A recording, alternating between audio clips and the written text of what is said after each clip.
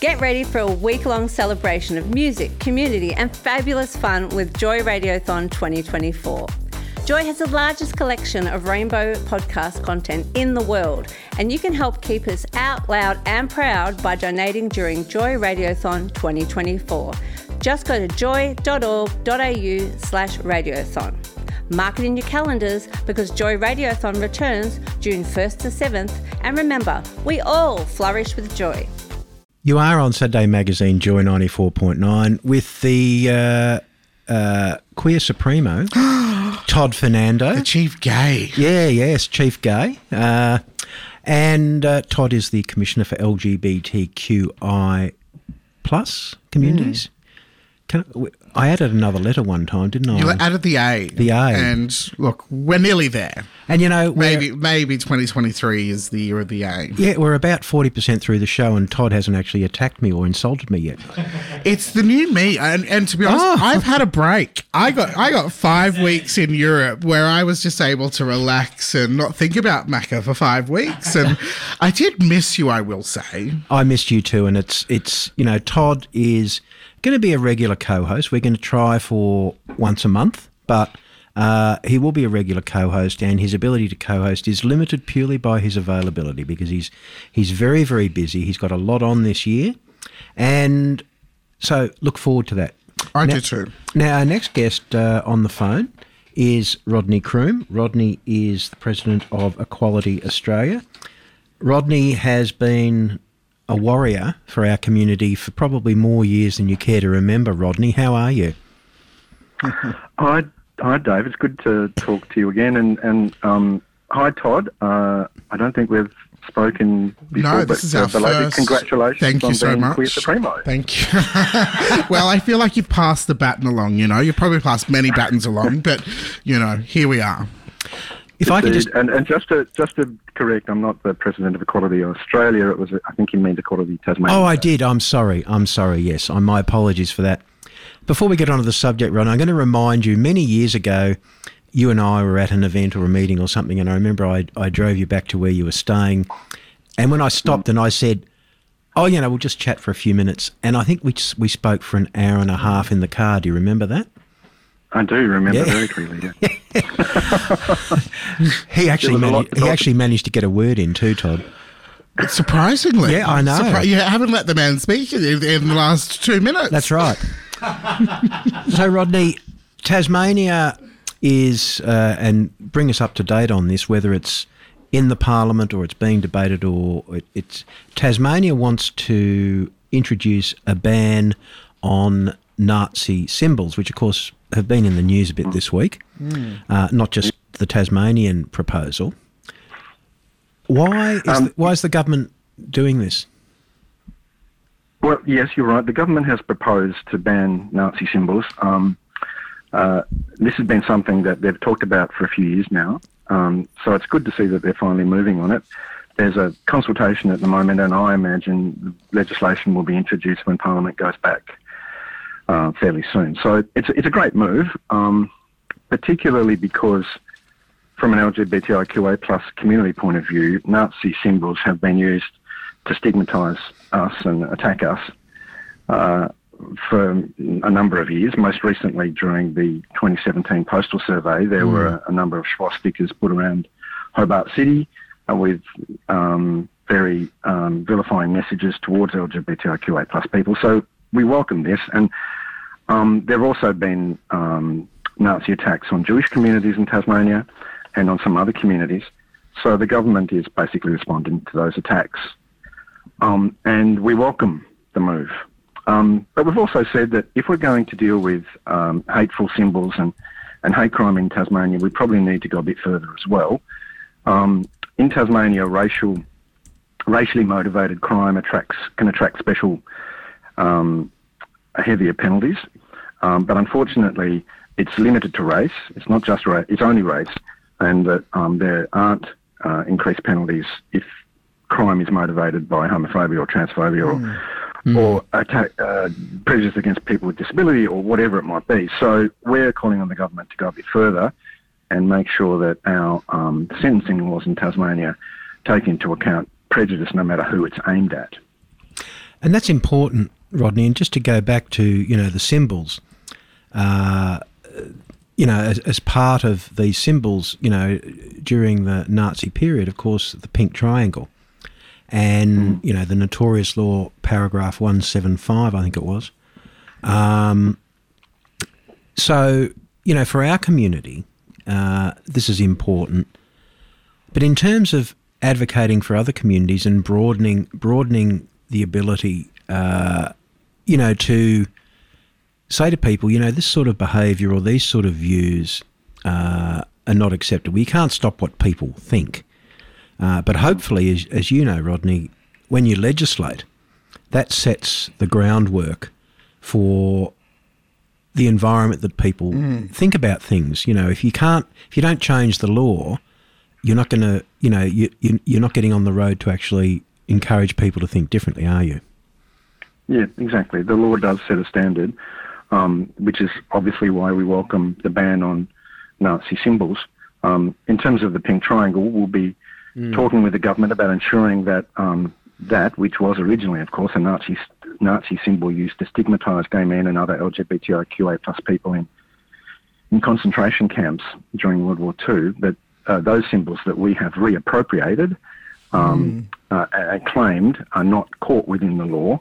But yeah, in general, it does send a strong message, which is why we also want the government to go further about prejudice-motivated crime, because the message that the law currently sends in Tasmania is that racially motivated crime is more serious than other types of crime motivated by prejudice against LGBTIQA plus people or whomever. The law does set a standard, and unfortunately that particular law sets a standard that says that hate crime against us is less serious, which is why we want that reformed as well. But yes, the banning of Nazi symbols does send an important message, and I'm really glad that we have, this has already occurred in Victoria, of course, under your very queer-friendly government. What we have here is a Liberal government enacting a ban like this, which sends a strong message, I think, perhaps even a stronger message, that this isn't a partisan issue, that it's not about Labor versus Liberal, that Liberals should be behind banning these kinds of symbols as much as anyone else. And recently in the news was Dominic Perrottet, who recently came out and talked about his 21st birthday party in which he dressed up as a Nazi. What are your thoughts on that, Rodney?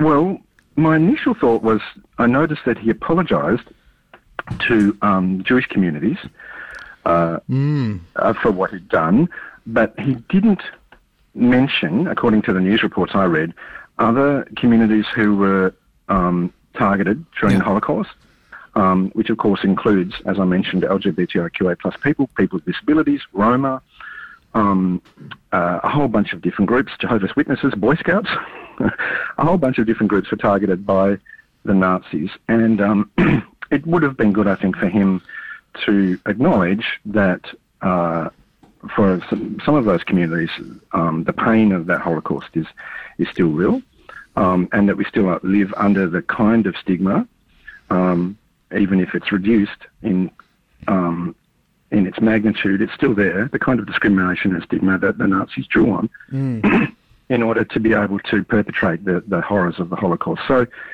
so I was disappointed that he didn't mention those other groups. As for his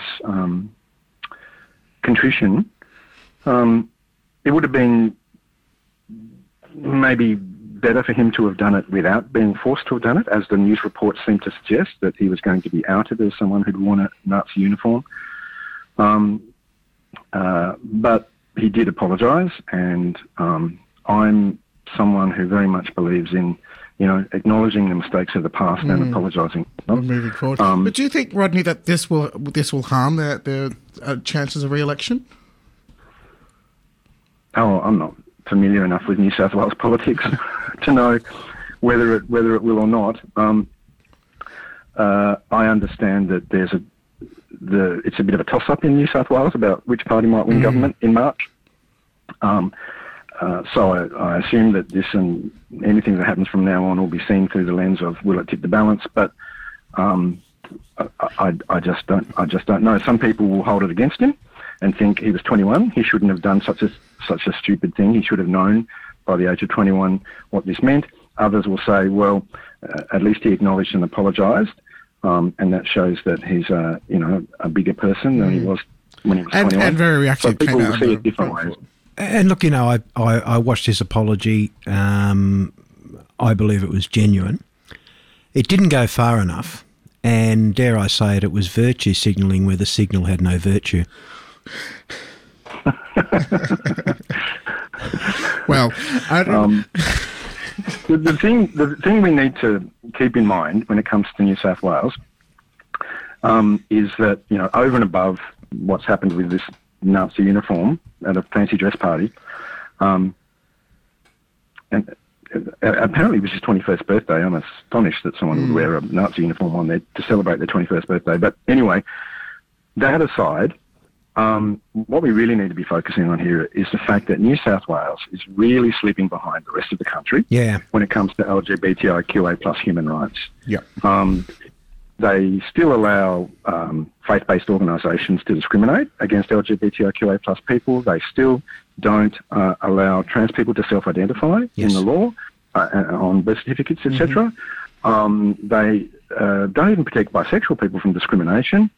They haven't moved anywhere towards banning conversion practices. The situation in New South Wales is dire, and that's really what we need to be focusing on in this coming election. Which party can commit to actually rectifying those problems in the next term of government? Because if they don't, then New South Wales will become the black sheep. Perhaps I shouldn't use that phrase. Well, I mean, you compare New South Wales to Queensland. Like, I mean, it's chalk and cheese sometimes particularly when it comes to. I mean, Queensland have come out in the last, kind of 12 months and have made some really, really progressive, sweeping changes. And Western Australia.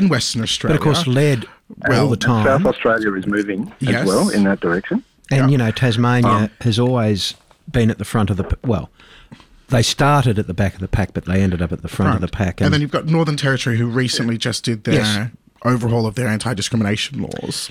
So why do you think that it is like that in New South Wales? I mean, Bob Carr was Premier for a decade and did F all.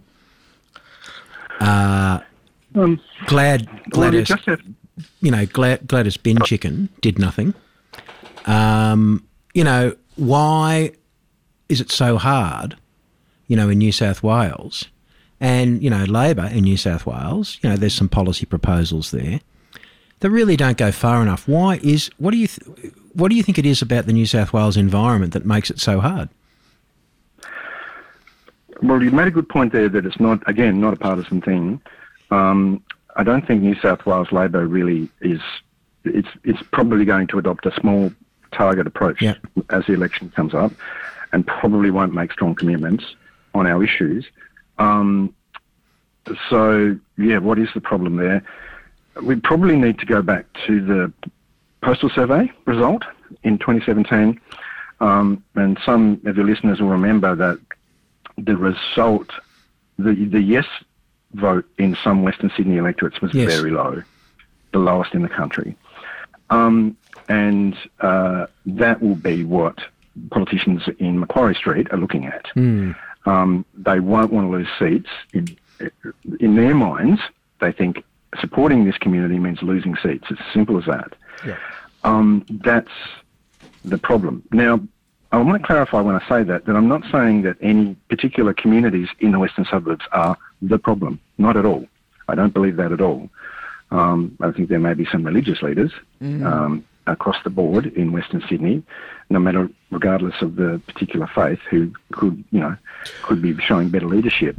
But my point is that the politicians will be looking at those figures. And the question that comes to my mind is, what has our community been doing since 2017 to actually try and lift those people in those electorates up, to empower LGBTIQA plus people who live in those electorates, to educate those around them, and to engage with civic leaders, and to ensure that Western Sydney is a beacon of tolerance rather than, as it is in the minds of politicians, the opposite. And I'm not sure that we've done nearly enough to lift up LGBTIQA plus people in the Western Suburbs and their allies to be advocates for change in that area. We sort of went, oh no, 29% yes vote, that's terrible. Yeah. But we won, so who cares? That's right. That seems to have been the attitude. Rodney? We've run out of time, Rodney. I'm sorry about that. Perhaps you need to move to Sydney. Thanks for your words this morning, and thank you again for the decades and decades of advocacy and hard work, hard slog that you've done. It has made a difference. So thank you. It's always lovely to speak to you, and I hope it's not too hot for you in Tassie today. Nice, cool Tassie breeze. Anything over 23 is too hot for me, so I know. that's very Tasmanian. Cheers. Thanks again. Thanks for having that was Rodney Croome, the President of Equality Tasmania. And This podcast was produced by Joy Media. You can support Joy's diverse sound and diverse community this June by donating to Joy Radiothon 2024. Go to joy.org.au/radiothon. And remember, we all flourish with joy.